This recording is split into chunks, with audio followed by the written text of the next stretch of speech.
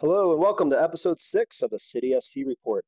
My name is Steve, and joining me on today's episode for the very first time is Matt Baker. How are you, Matt? I'm doing great, Steve. Glad to be here. Excited to talk about St. Louis soccer, MLS. Be a good time. Right on. And welcome back once again to our good friend Joe. Joe, how are you? I am good. Good to be back. Awesome. Well, guys, we took a couple weeks off from our typical 2-week process that we're trying to stick with, but we're back and we're rested and ready to go. Today's episode, we're going to do a little MLS 101. As I have stated before, our new team is drawing fans who may be new to MLS or just soccer in general. So hopefully we can enlighten you all a little to the history, structure, and future of MLS without putting you all to sleep. But before we begin, I have to mention the news from St. Louis City SC that was recently announced. Their first major partnership and future shirt sponsor, Purina. This is great in so many ways. Purina, a national brand that has called St. Louis home for over 90 years, female-led, just as St. Louis City SC is, and a big contributor to local communities, just like St. Louis City will be. And those checkers will look awesome on a kit if incorporated. Guys, what do you think? I think it's perfect. I think that everything that Purina stands for is just exactly what City's looking for. There were so many options thrown around about who it might be. Looking at, healthcare, looking at more of a business corporation type, Edward Jones or Boeing or something like that. But I love that they went with the pet care company.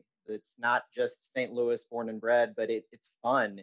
It's not just a regular corporate sponsor to me. It's something you can do, the fun things that they did this week. Like you can rent the Dumb and Dumber van and go drive around and get people excited, even though you don't have a club yet. It's just something that's meaningful to the community, and it gets people engaged and excited. And it's adorable too. I mean, the dog and cat pictures that have gone around this week, that's just the start of it. And if they can build on that with this kind of relationship, to me, it's something that's special and more than just a shirt sponsor and a corporate partner. So I love it.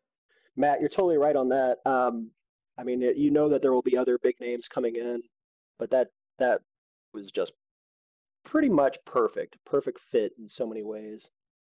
I've heard from non-soccer fans who even thinks that this is exciting, who people I know who just saw this on the news who say like, oh, well, that sounds great. That's a company you don't have to be embarrassed about on the front of your shirt. Obviously, we all wish that modern day sports didn't require the money that it does to run, but jersey sponsors are here to stay across soccer all over the world. And so if you're going to have to walk around with a logo on the front of it, Purina is not one to be embarrassed of. It's a company that people know and respect that's based out of here. It's not a pyramid scheme like a certain other MLS team had on the front of their shirt. It's not some random foreign company that no one's ever heard of that's just trying to make a splash. It's a stable, respectable, presence in the community. I think it's a great fit. Right. And they have to incorporate those checkers, right? I mean, come on. That would be a lot of fun. I would love to see that. Obviously, we're still a long ways out from seeing how they use it, but it seems like a great fit. I'm excited to see how much they lean into the checkers. You think of a regular kit sponsor as just being a name on the front of the shirt, but obviously the Purina checkers are unique and almost just this thing that just is obviously known by everybody on what it is. So are you going to incorporate the checkers because of Purina as your first identity of a kit, kind of intertwining yourself with your kit sponsor, which would probably be fine. I mean, obviously checkers are gorgeous. Croatia uses them. That's the thing everybody points to right now, and it looks beautiful. But are you going to really lean into that type of synergy with your first kit sponsor? Because I mean, eventually we'll get to a point where you're re-upping or looking at different kit sponsors, maybe years down the road. How much do you want to tie your initial kit to the sponsor itself? I'm excited to see where they go with that. I don't think you can really go wrong with it between the colors and the possible different renderings I've seen this week. It's a lot of fun to look at. No doubt. And like I said, you know that with Purina on board, you know that other big companies are going to follow. So it'll be exciting to see, of course, stadium naming rights in somewhere down the line. The obvious would be Enterprise or, Worldwide Technologies, but at the same time, I've heard that MLS kind of frowns on that, basically putting money that way. So who knows? You really hope that companies outside of the regular ownership for the team are willing to put their name on your stadium, who are willing to sink their money. I think that's what MLS is really hoping, is that you don't have to buy a team and slap your own branding on the front of the shirt and slap your own branding on the stadium. It's good for financial stability to show that every company in the area wants in on your business, and not just the people who are already bought into the team. So I'm really curious to see where those naming rights end up. 100%. Took some of the words right out of my mouth. I think back to when we were first trying to get the team back in 2018 or so, and Don Garber came, and there was that business luncheon with like 20 leaders of corporations headquartered in St. Louis, and they harkened back to that this week. CKB gave some quotes that really started with that as far as the business relationships, and I think of how almost quickly the Purina relationship developed, at least publicly. It's not often that a team's first sponsor is the kit sponsor, and it's pretty unparalleled to have a kit sponsor be revealed this early in the process. We're still, right? I mean, right now we're 24 months from taking the field. We already have a kit sponsor. Austin waited another half a year or so before announcing theirs with Yeti. And so it really tells me that they're successful in selling the club as something that St. Louis corporations want to be a part of. So I'm excited to see that continue. Yeah, definitely. Okay, with the new season just around the bend, let's talk a little MLS, MLS 101. MLS is currently in preseason, going into what will be their 26th season. Opening weekend starts April 16th with a brand new franchise, Austin versus LAFC. Should be an exciting season. In case you aren't familiar, here's the way the league is structured. Starting this season, there'll be 27 teams split into two conferences. There's the Western Conference with 13 teams and the Eastern Conference with 14 teams. There'll be 34 matches for each team, 17 at home, 17 away. A little different this year because of COVID. All the Canadian teams will play their home matches in the United States. The season concludes on November 7th, with the playoffs starting on November 19th. Top 7 teams from each conference qualify, with the top seed in each conference getting a bye. And MLS Cup Final is being held on December 11th this year. So first off, yes, MLS crowns their champions of the league with a playoff system, unlike the rest of the soccer world. It's the US, it's what we do. In most leagues, you finish top of the table, first place. You are considered champions of your league. Well, MLS, you still do get a big trophy, the Supporters' Shield, for best record, but since we have 2 conferences. And you also get an automatic berth in the CONCACAF Champions League. CONCACAF Champions League is our version here in the Western Hemisphere of the European Champions League. It's North America, Central America, and the Caribbean. All right, now let's dive into a little bit of the history. We'll try to make this brief. First season was 1996. It's obviously the top soccer league for the United States and Canada. 1996 started with 10 teams. They really struggled for the first few years financially. In 1999, they brought in Don Garber as a new commissioner. And say what you will about the guy, but Don Garber basically saved the league. Started off with 10 teams. They were the New York, New Jersey Metro Stars, DC United, Columbus Crew, Kansas City Wiz, San Jose Clash, Tampa Bay Mutiny, Dallas Burn, Colorado Rapids, LA Galaxy, and New England Revolution. In 1998, 2 years later, they had their first expansion. Chicago Fire, Miami Fusion came on board. But then 2001, Tampa Bay and Miami were contracted. Basically means they folded, so they were back down to 10 teams. From there, expansion really took off. 2005, he brought in Chivas USA. They were contracted in 2014, the last team to be contracted. Also, RSL came in. 2006, Houston Dynamo. 07, Toronto. 09, Seattle. 10, Philadelphia. 11, Vancouver and Portland. 12, Montreal.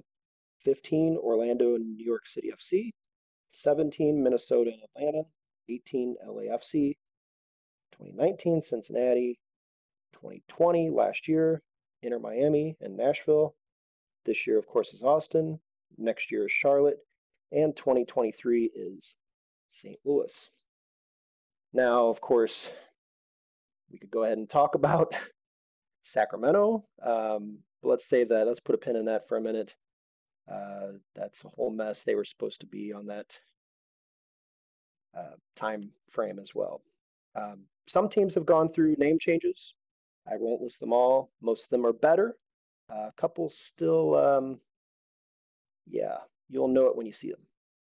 Major League Soccer also, they operate uniquely compared to other leagues around the world. MLS is a single entity, teams owned by the league and individually operated by the league's investors instead of operating as an association of independently owned clubs. It's confusing, but to explain it a little bit better, Matt Baker, why don't you enlighten us a little bit, lead us through this, will you? Yeah, this is a somewhat of a passion of mine. I'm kind of an unabashed nerd about the financials and the way these things are set up. It's fascinating to me, probably because of the history of soccer in the U.S. All of the different leagues and clubs that the U.S. has had in its history, for one reason or another, mostly financial related, have not survived. The thing that we always look to are the European leagues and teams that have been around for more than 100 years. And there's always been kind of a, why aren't we doing it this way? Or looking to them as the gold standard. Not to say that the way MLS has chosen to operate is by any means perfect. I think it's just always interesting to look at things in perspective. And so part of that perspective is, comparing what they are now, but also where they've come from. So the two main differences that I really wanted to call out between MLS and the rest of the world when it comes to the league structure and financial regulations are that single entity league, first and foremost. And the other thing is the salary cap. Those are the two really differentiating things between MLS and, let's say, the European leagues that we know, the Premier League, Bundesliga, Serie A, so on and so forth. The European leagues, like you were alluding to, Steve, have a governing body, they've got a league office, and then independent teams with no salary cap. But over the past 10, 11 years, the European leagues, at least under UEFA, have operated under something called financial fair play. I'll get to that in a second, but I think the single entity structure of the league is really important to keep in mind as you look at the way that the leagues are set up, the financials and the salary cap especially. And the reason why they chose to do single entity is important to keep in mind too. Back in 1996, when the league started, and then even before that, when the U.S. was getting their World Cup in '94, that really was the whole reason that MLS came to be. Was FIFA awarded the 1994 World Cup to the U.S., and part of their requirement for that is that the U.S. have a domestic top-tier league. Kind of unheard of, I believe, for that to not be the case. And so with the last league in the US being the NASL that folded in the 80s because of financial issues, MLS chose to start their league as a single entity to protect against a lot of those financial issues. They protected themselves against things like antitrust issues that the NFL and other leagues had faced, to increase the likelihood that they would have financial stability of the league, not ending up like the NASL, and then just keeping in mind how that was in the mid-90s and where soccer in America really was. So contrasting this with leagues like the Premier League, Bundesliga, Serie A, those are entirely independent clubs operating in the same league and having the same league office and governing body structure where they compete with each other for player signings, among other things. MLS clubs, in contrast, are, like you said, Steve, investor operators of the league. And so they don't exactly compete directly for player signings because all players actually sign with MLS. So when you have a player coming from Europe or from Argentina, Mexico, they're not signing with St. Louis City, Charlotte, Austin, so on and so forth. They're signing with MLS and they're playing for these clubs. So their contracts are with the league. Now, with the structures of the leagues kind of known, the salary cap that MLS imposes on its clubs it's a quirk in and of itself, but it's really the big difference between MLS and other leagues. The other leagues that MLS is compared to, they don't have salary caps, but UEFA, for instance, they do have that financial fair play that I mentioned. The essence of financial fair play being a lot like a salary cap fundamentally, protecting against clubs that try to spend beyond their means. That take on increasing debt, become financially unstable. There are a litany of examples where we're familiar in the US with the notion that MLS clubs don't make money. That's the narrative that the league pushes. MLS clubs don't make money, they lose money each year. That's not unique to MLS. Clubs over in Europe lose money regularly and drastically to the point where they have been in the past financially insolvent in some cases. You also have the high-profile Manchester City case where financial fair play was implemented in about 2010. And financial fair play essentially means that the money you spend has to be in proportion to the soccer revenue that you're generating. You can't have a billionaire owner go in and say, I run this successful oil company, so I'm going to throw $300 million on the table for this transfer window to sign players. Conversely, you can't have maybe, like, let's say, a championship or a lower level Premier League team try to take on additional debt in order to sign these players. There's multiple ways in which this plays into it, but it really boils down to making sure that the money you're spending on your club in Europe comes from the soccer club itself. Man City famously was banned from the Champions League for 2 years for violating this, where they were hiding some sources of their funding. Now that was basically scrapped after they sued and brought some litigation. One thing that's really timely about all this when you look at financial fair play is just last week, as I was kind of researching this, come to find out UEFA is scrapping financial fair play.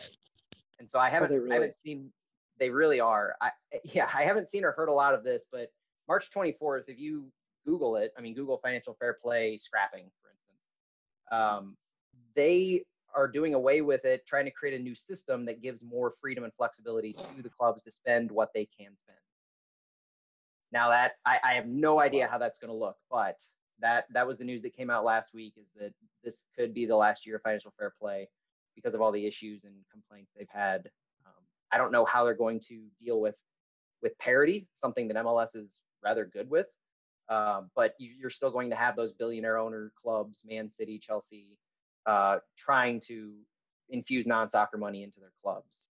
The big problem I was just going to say, so if I can interject this, so that one thing that is as unorthodox as the MLS setup is, ownership setup is, that is one thing that you have to appreciate about it, is that we don't have the same 4 or 5, 6 teams finishing in the top every season because of those financial restrictions. And I believe, I've seen this before, correct me if I'm wrong, but I think out of the top soccer leagues in the world, if you consider MLS one, which I do, most people do, we have the most diverse number of champions. Only 25 seasons, but we have there have been only a few clubs that have been repeats or three-peats throughout the history, as short as it is. And you have to credit that financial system for that, those regulations. And I'm sure they'll go away at some point, but it's kind of nice that they're not. Well, and one of the reasons you have clubs like the Galaxy as, I think, a 5-time champion were because they were a founding club. And in the initial, like you were saying, the league started out with 10 teams for a period of time, and so you had just less competition. But as you've expanded, you've really gotten a lot of parity when you've reached the 20 plus team threshold in who's the champion year in and year out. Right. Yeah, one thing on the salary cap the mechanism that they use is it's not like Major League Baseball or the NHL. So if we're thinking about understanding MLS from the ground up right now, you're brand new to MLS, you're trying to understand. You're maybe a Cardinal fan, and you're coming into this thinking, all right, I know how the Cardinals struggle or don't spend because of the salary cap, or you've got all these preconceived notions about that. Not exactly apples to apples. There is no luxury tax. There are a host of mechanisms to get around the salary cap, which is really the unique thing about MLS. So the way that I've kind of seen it develop is you had MLS in '96. You needed to start up the league. You wanted to make it long lasting. So you have the salary cap. You have the single entity. You want to make sure that your clubs aren't struggling. And they did, in fact, they even struggled at the beginning. There were owners that owned multiple teams. There was contraction, like you mentioned. There were still financial issues, even with these mechanisms in place. But as the league started to expand and develop and grow, and then when I think it was '07, when David Beckham arrived, things changed. I mean, MLS 2.0 is the moniker for a reason. Things just changed in MLS, and they knew it, and they developed these ways around the salary cap to bring in people like David Beckham. The DP rule, the designated player rule in MLS, is the David Beckham rule because they created it to bring the superstar that is David Beckham over to MLS. Right. And the way that MLS has kind of adapted their salary cap is to just enhance those different nuances. So they haven't gone away from the single instance. They haven't gone away from a hard salary cap. But what they've done is they've introduced rules like the designated player rule, and then our favorite monikers, GAM and TAM. So I could go for probably an hour just talking about these rules, but I'll try to be as straightforward as I can in looking in today, because if you look at how it's grown, you're just going to confuse yourself. Yeah, you definitely need a roadmap for sure to get through a lot of these explanations, because it's complicated. It really is. I don't know how general managers do it that are on these boards, because I would be confused. I am highly impressed by every single person who can navigate this well. And as a fan, that's going to be one of the biggest things for City, is how well do they navigate these financial rules that MLS has put into place, because it's not as straightforward as seeing a player scouting in Argentina and saying, I want to bring, what's your salary requirement? Oh, it's $1 million. Oh, we can afford that in our budget. Well, it is definitely not as easy. And I want to quickly go into a couple reasons why it's not easy. So in 2021, MLS's salary budget is $5.21 million, meaning you have $5.21 million to build your roster. The maximum that you can spend on any single player is $651,250. So you can see that if you spend that maximum on 6 players, then you're up to over half of your salary budget. So MLS has these mechanisms to get around and to enhance the players that you can sign. So the DP rule is basically the mechanism where you can sign any player for any amount of money, and their salary that hits that cap is only the maximum salary. So if you sign, let's say, Chicharito for $5 million a year, he's one of your designated players for the Galaxy, and so his budget or his charge against your salary cap is only going to be that maximum, $651,000. So you're paying him millions of dollars a year, but it's only hitting the salary cap for that $651,000. So you can have 3 designated players on your roster to do that. So you can see how that allows you to sign some bigger stars where their budget hit is not that big. 2 other big mechanisms are GAM and TAM. So GAM is a way that you can buy down the salary of a player. So each team kind of gets an allotment of GAM. So in 2021, the GAM is 1.9 million each team has. And so you can use that 1.9 million to say, I want to sign player A over here, and he is going to cost me $800,000 a year. Well, if that maximum salary per player is 651, then I need to buy down his salary as far as my salary cap goes. So while I'm actually paying that player 800,000, maybe I'm spending 200,000 on GAM, and he's only hitting my salary cap at 600,000. And so you use GAM to buy down those. It's almost like the middle of the road players between a player who is just in your salary range versus a DP. So it lets you sign those better players, not quite to the DP range. But then one of the crazier rules is then we hear about players who are being traded to other teams in exchange for GAM or some of that money allotment, and that's when it gets even more complicated. That's when you really look to the ingenuity of GMs who do this right, because you don't just trade players in MLS. Players actually don't get traded among MLS teams very often. What happens is you trade GAM, you trade different mechanisms like this. You trade super draft positions. You do this so you can, as a GM, maybe you have scouted a few players and you need more GAM to pay down their salary so you can sign them. So you trade a player, you trade a homegrown right, you trade all these different things that are nuanced in the rules to acquire this GAM so you can spend it on a player. So we're going to notice in City in a couple of years, and probably even next year, we're going to notice a lot of these types of moves being made that don't sound flashy. They might sound confusing, like, all right, what's up Lutz's sleeve here? What is he thinking when he's trading away homegrown rights for GAM?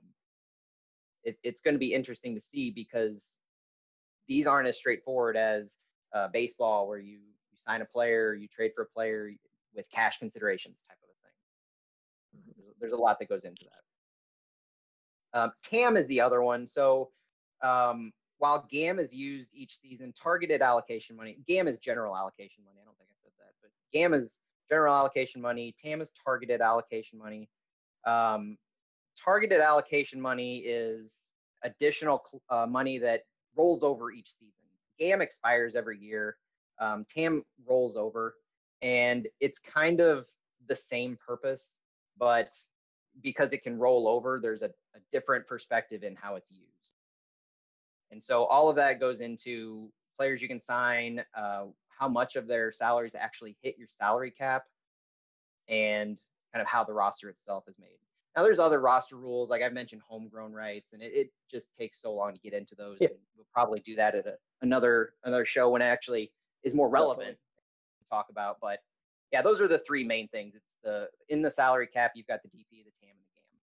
So one newer rule that came into effect, I believe a few seasons ago, I don't believe you mentioned, and I'm still confused about this one as well, is the young DP rule.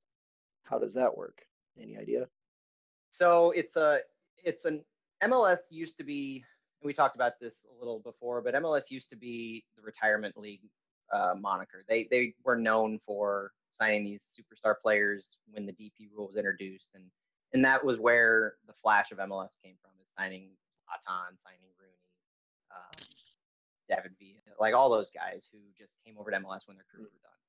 The young DP rule is something that I think they're introducing it this year, to be honest. It's an under 22 initiative where, like the DP, the designated player rule, it allows you to sign additional players under 22 or who are 22 with less of a hit to your salary cap. It's additional space on your roster to sign these players for more than you can in normal salary cap rules. And is also part of MLS's newest push to develop younger stars and then sell them off to Europe for a profit. You've seen dozens of examples or lately where MLS is developing talent in their academies, or maybe they sign 18-year-olds to play for a couple of years, they develop them a little more, and then they sell them off for a profit to leagues in Europe. And that's where MLS as a development league for the world is kind of coming into play. And in St. Louis, Lutz has spoken on multiple occasions. Lutz, our sporting director, has spoken about developing players and not having MLS be the end-all, be-all, final goal of their careers, but developing players to where You build them up through the academy, you sign them, they play for your first team in MLS, but then they continue to develop in of the top 4 or 5 leagues in the world in Europe. There's a very high level of awareness there in where MLS is now, where they've been, and where they're going, but not wanting to sacrifice kind of overall player development, thinking MLS is the end all be all, which directly plays into that young DP mindset. Sure, and I think that that's one thing that newer fans to MLS need to get used to.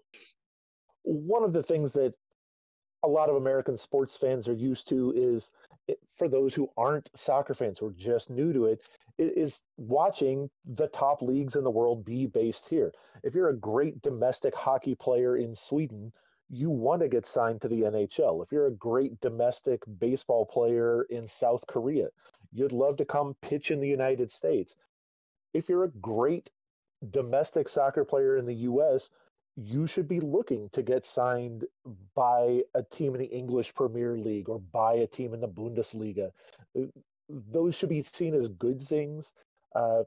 We're just not used to being on that end of it for the other sports fans in the United States. I was listening to a podcast on Spotify called The Birth of Major League Soccer, and it was just listening to that and trying to think of different things for us to talk about. And it was basically a documentary, 45 minutes, interviewing folks who were around at the beginning of MLS and what their mindsets were and the start of the league and the players and the how a lot of the World Cup players from '94 were coveted, and the U.S. soccer and MLS initially basically required or needed them to be a part of the league. And Alexi Lalas, and I say that name where I'm sure folks are listening are groaning a little bit, but Alexi was talking about how he played in Serie A at the time. And you can only imagine that at his age, you could have had probably a much longer career in Serie A with higher competition. But he was very specific about how he wanted to kind of build up the league in the US. And one of his goals was to come to MLS and retire in MLS because he knew it was what the sport needed in this country. Like, we needed, and we still do, those high visibility players to play and to get fans excited. And it's changing throughout the years on what that means, whether it's a younger star, whether it's an older star or a national team player. But at the end of the day, you need those personalities and those players in the league that kids can look up to and want to emulate, just like they do in basketball. Basketball's so good about that. The NBA has so many personalities that kids want to emulate. And soccer needs that. And soccer I think it's getting there a lot better than what it was. But you know, I see that as one of the big reasons for it's important that no matter whether you're coming back or you're staying in MLS and then leaving, you need those personalities that people are familiar with, and the national team helps. Let's change gears and talk about the future of MLS really quick. Commissioner Don Garber has stated that 30 teams was his goal. Like I've said, we're at 27 teams this season, 28 next with Charlotte and St. Louis SC. We'll top it off at 29 in 2023. Sacramento was supposed to be team number 30 or 29 within 30, joining St. Louis in 2023, but it looks like that's all but forgotten now. Joe, enlighten us a little bit, fill us in a little bit more on the future of MLS, Sacramento, the league in particular, could you? Sure. For anyone who has not been keeping up with the news out of Sacramento, their major investor in their team, Ron Burkle, has withdrawn from wanting to be an MLS owner. He says that COVID has affected the finances too much. So with him out of the picture, that leaves a great fan base in Sacramento without a primary billionaire owner, because as we mentioned earlier, a lot of these teams, this is not a money-making deal. You don't buy an MLS team to turn a profit. You have to be a billionaire who wants to do this, who enjoys owning a sports team, and he's backed out. So Sacramento, as of right now, is not officially, they're just in limbo. Burkle had never signed actual paperwork with MLS to promised to pay them their expansion fees. And so technically, the city of Sacramento doesn't have an expansion team.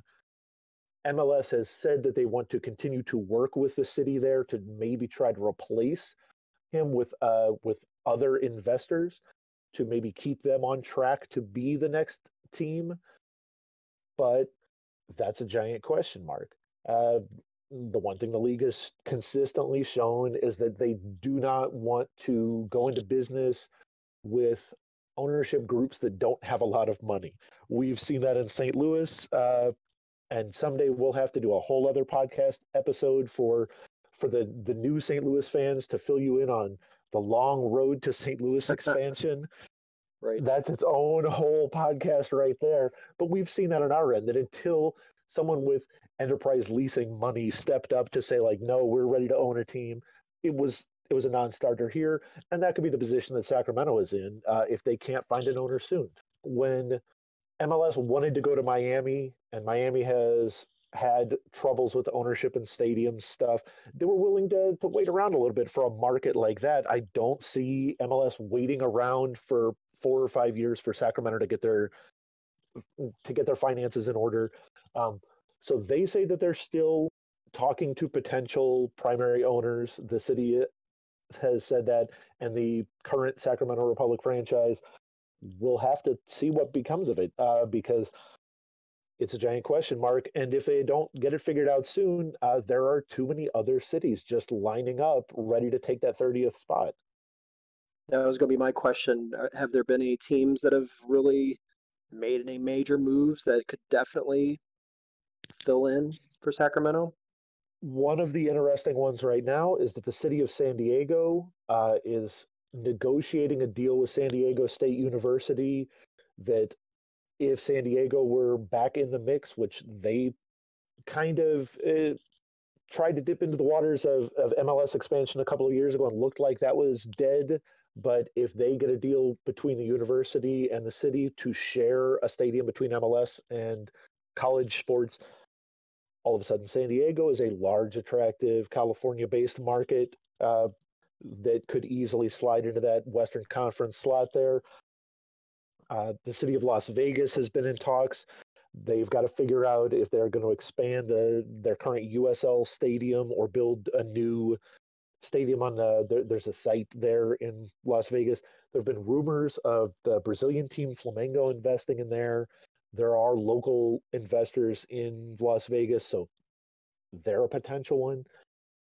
Phoenix is a great soccer market with a good USL team that has consistently said they're interested. Right now, it looks like MLS thinks they need more money on board too, though.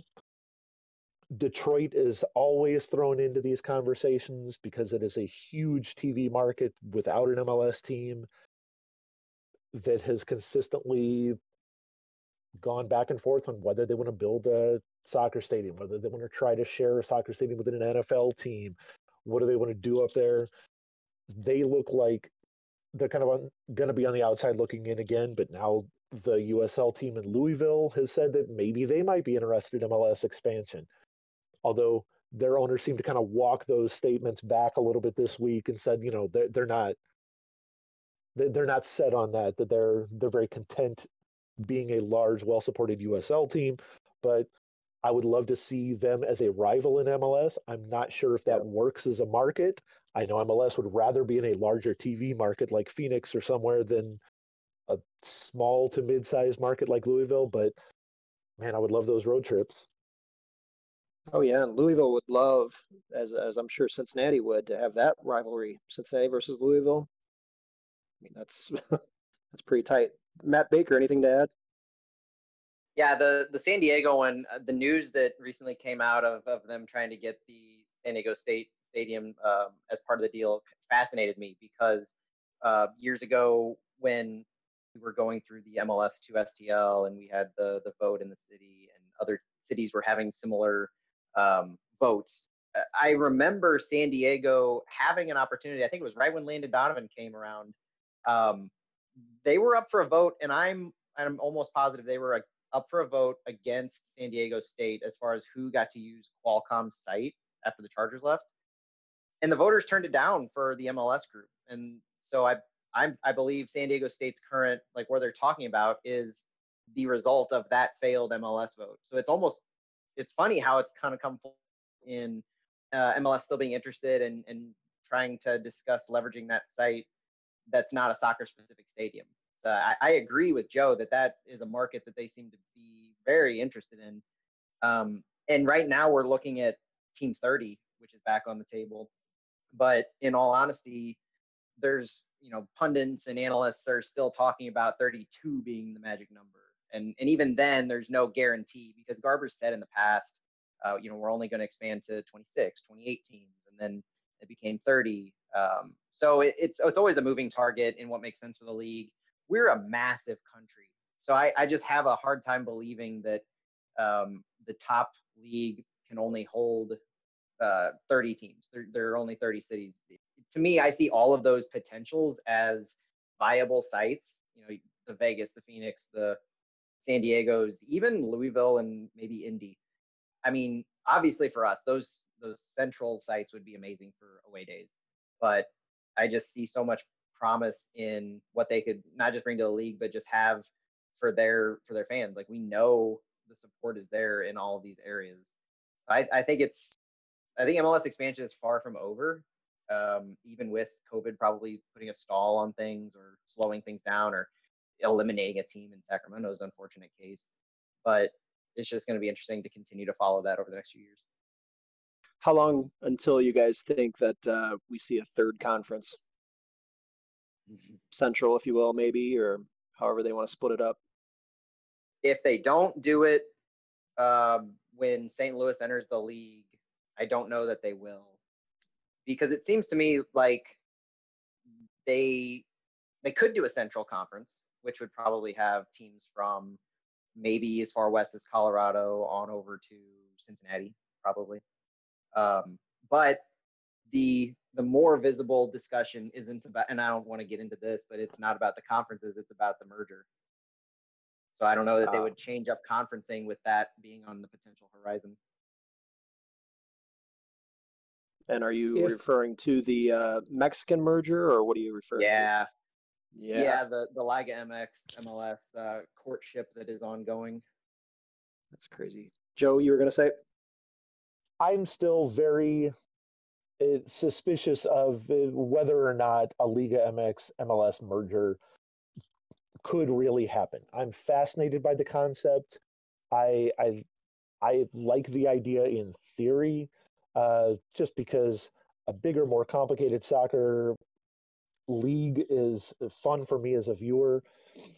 The finances of it seem iffy. If I were an MLS owner, I'm not sure that I want to add the amount of travel costs, the amount of complications between a third national economy being brought in there. There's always, in every major league sport here in the US, issues of between Canadian dollars and American dollars and different tax rates and how that affects the finances of running a team and buying and selling players. If you add a third large country into that, I'm not sure that MLS owners want to go down that road when they know that there are more potential expansion markets in the United States. I think it would be a much easier sell to the ownership to just keep adding teams. They love their expansion fees that they're all making off of it. I see no reason why they couldn't have 40 teams in MLS and split up into larger conferences that way.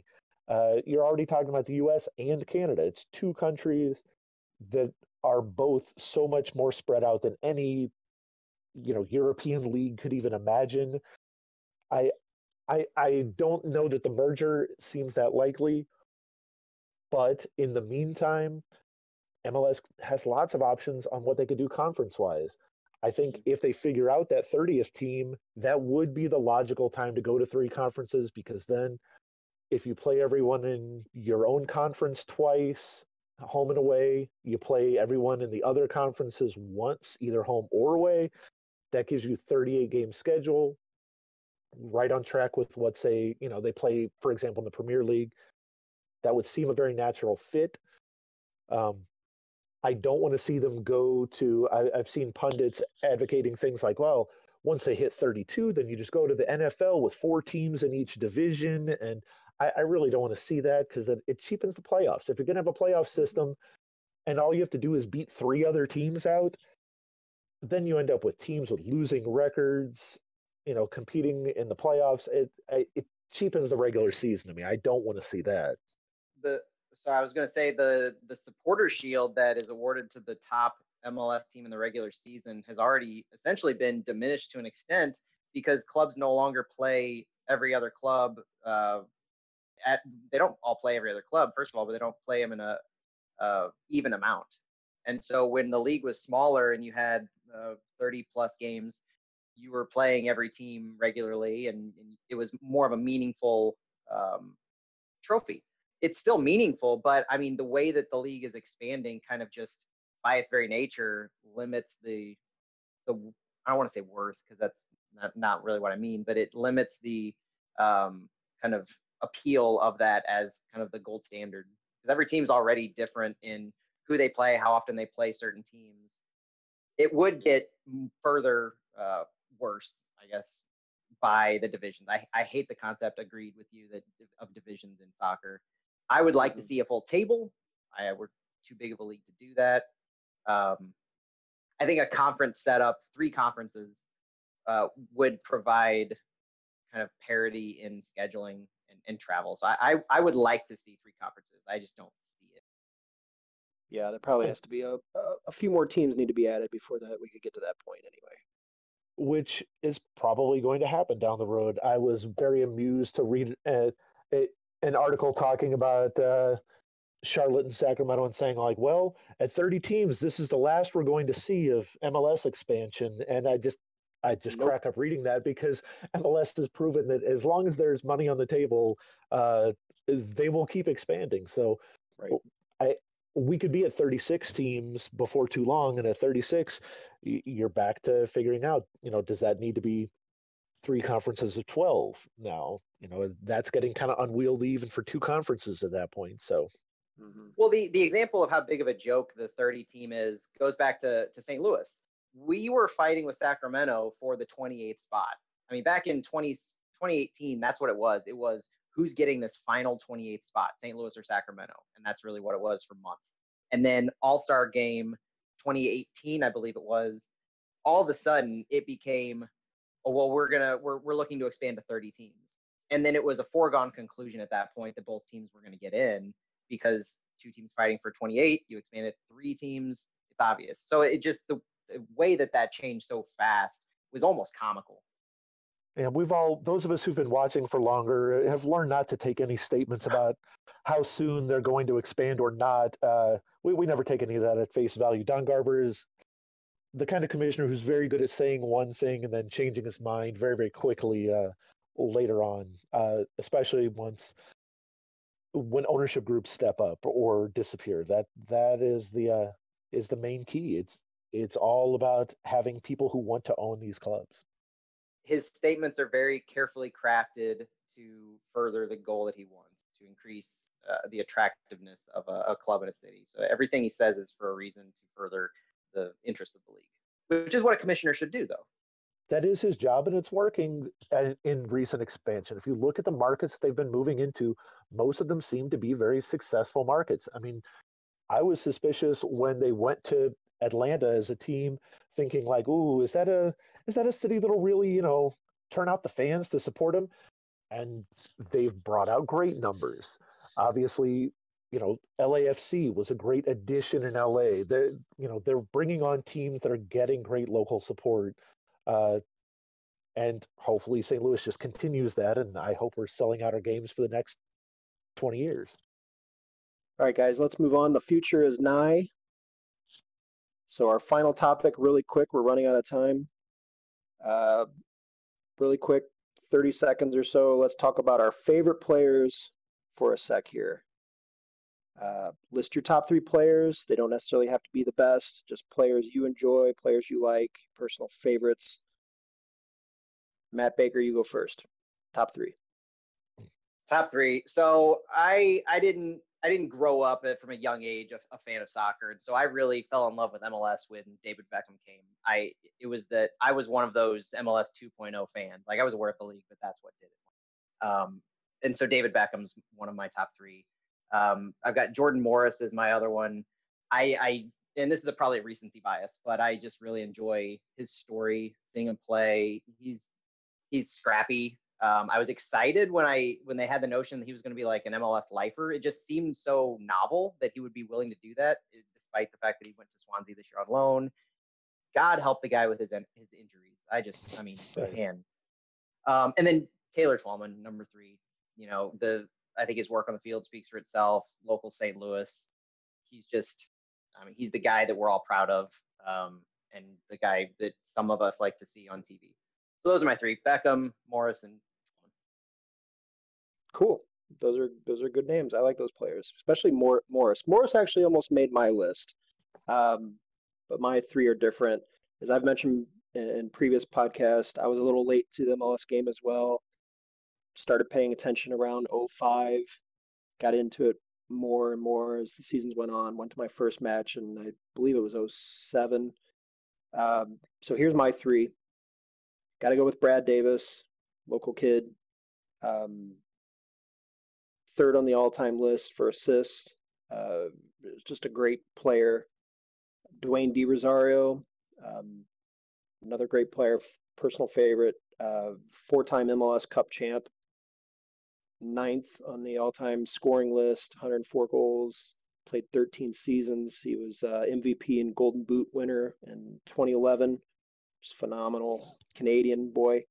And then my 3rd, I almost put Jordan Morris. I stuck with the same team, though, and went with Obafemi Martins.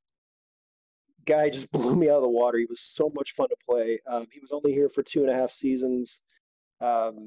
Guys scored goals for fun, 72 appearances, and I believe, I forgot how many, 40 goals. That's right.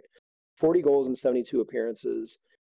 He spent his whole career in Europe before that, Inter Milan and Newcastle, played in Germany, played in Russia, played in Spain, all top levels, top teams. Came here, like I said, 2.5 seasons. Really disappointed that he followed the money to China, though, and he's actually still playing there at the age of 36. Joe, go ahead. All right. Well, mine, they sound a little more random, but I'm going to tell you reasons for all of them. I'm going to start with Cobi Jones. Cobi Jones, I don't even like his team. I don't like the LA Galaxy, but to me, as a casual soccer fan that I was back in my college years when MLS first started, he was the first guy who was really the face of the league to me, like an MLS player who I would actually recognize if I saw him on the field, like, oh, yeah, that guy plays in MLS. And he was the first one of those to me. Obviously, he was a very good player, but he's my picture of the early days of MLS. My next one is Chris Boyd, who only played 1 season for Portland. But part of what made him one of my favorites is I was a fan of his before he came to the States. He played for his best seasons. He played for Rangers in Scotland. I was a fan, loved him as a player for Rangers. And when I heard he was coming to the U.S., to see a European player at the height of his career still, and a guy who was still in his 20s, choosing to come to MLS, not some aging, 39-year-old player trying to squeeze an extra paycheck, but to see a player who saw MLS as an upward move from a European league made me very excited. I wish he'd had a more successful career over here in the States than he did, but I liked him for that. And my last one is DeAndre Yedlin, because the more I got into soccer, as a Barcelona fan personally, my favorite player ever in soccer is Dani Alves. Dani Alves was a fantastic right back, and I loved him because he's the player I always wanted to play like in high school that I wasn't good enough to be.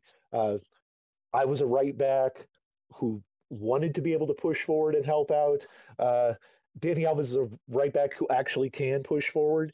And then, so when DeAndre Yedlin was coming up for Seattle, playing games at 19, 20 years old. He was very much the poor man's Dani Alves. And I was excited to see an American who played that style, who was, he was that same player. He never reached that level. But for me, that made him one of my favorites. Like, ooh, is America going to create our own version of that? Is MLS going to have, that guy? And so I always enjoyed watching him play there. Awesome. One last thing I forgot to mention about Obafemi Martins. When he came to the U.S. in 2013, played for Seattle, he was only 28. Example again, not a retirement league. Anyway, so I think we'll wrap it up here. Thank you guys so much for your wisdom and insight. I appreciated you guys being on. Let's do it again sometime soon. What say you? Sounds great. Let's do it. All right. Thanks for listening. Remember to check us out on the social medias. Our website is finally up and running, cityscreport.com, for all your St. Louis City SC news, info, and interviews. Still use some tweaks. It'll be a work in progress for a while, but we'll have some original material dropping on there soon. There already is a couple, including links to all the social media pages and podcasts. Also, if you have any questions or feedback, drop us a line at cityscreport@gmail.com. So thanks again, everyone. Until next time, sayonara.